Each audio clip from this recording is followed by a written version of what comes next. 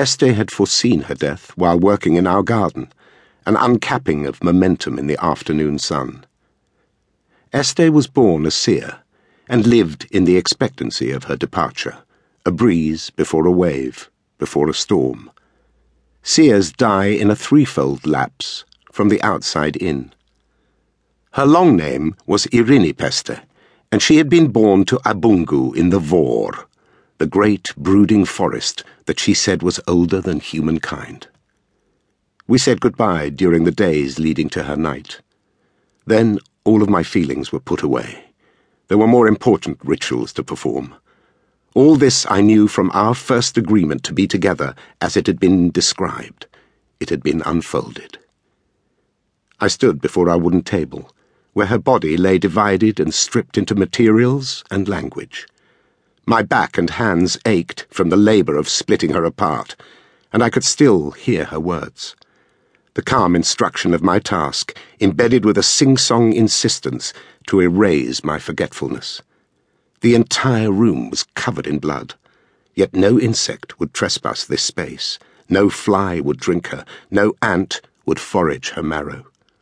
We were sealed against the world during those days, my task determined, basic, and kind. She had explained all this to me while I tried to serve her breakfast in bed on a rare rainy morning. The black bread and yellow butter had seemed to stare from its plate with mocking intensity, the fruit pulsing and warping into obscene ducts and ventricles.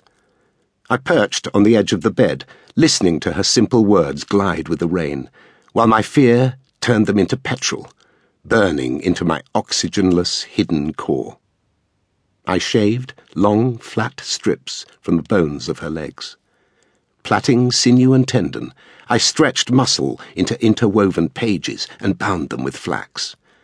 I made the bow of these, setting the fibres and grains of her tissue in opposition, the raw arc congealing, twisting, and shrinking into its proportion of purpose. I removed her unused womb and placed her dismembered hands inside it. I shaved her head and removed her tongue and eyes and folded them inside her heart. My tasks finished, I placed the nameless objects on the wooden draining board of the sink. They sat in mute splendour, glowing in their strangeness. For 3 days, I lived with the inventions of her and the unused scraps, the air scented by her presence, the musk-deep smell of her oil and movement. The pile of her thick, unwashed hair seemed to breathe and swell against the bars of sunlight that turned the room towards evening. These known parts of her stroked away the anxious perfumes, the harsh iron of her blood, and the deeper saturated smoulders of her unlocked interior. On the 3rd day, I buried her heart, womb, and head in the garden, in a small circular pit she had dug with her very hands a week before. I covered it with a heavy stone. I obeyed with perfection, tearless and quiet, picking up the arrows that she had made and walking back into the house for the last time. The bow quickened, twisting and righting itself as the days and the nights pulled and manipulated its contours. There was a likeness to Este's changing during her dying, although that transition had nothing in common with all the deaths I had witnessed and participated in before.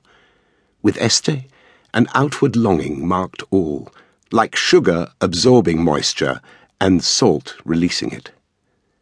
Every hour of her final days rearranged her with fearsome and compelling difference. Every physical memory of her body, from childhood onwards, floated to the surface of her beautiful frame. I could not leave her. I sat or lay next to her, fascinated and horrified, as the procession gently disgorged.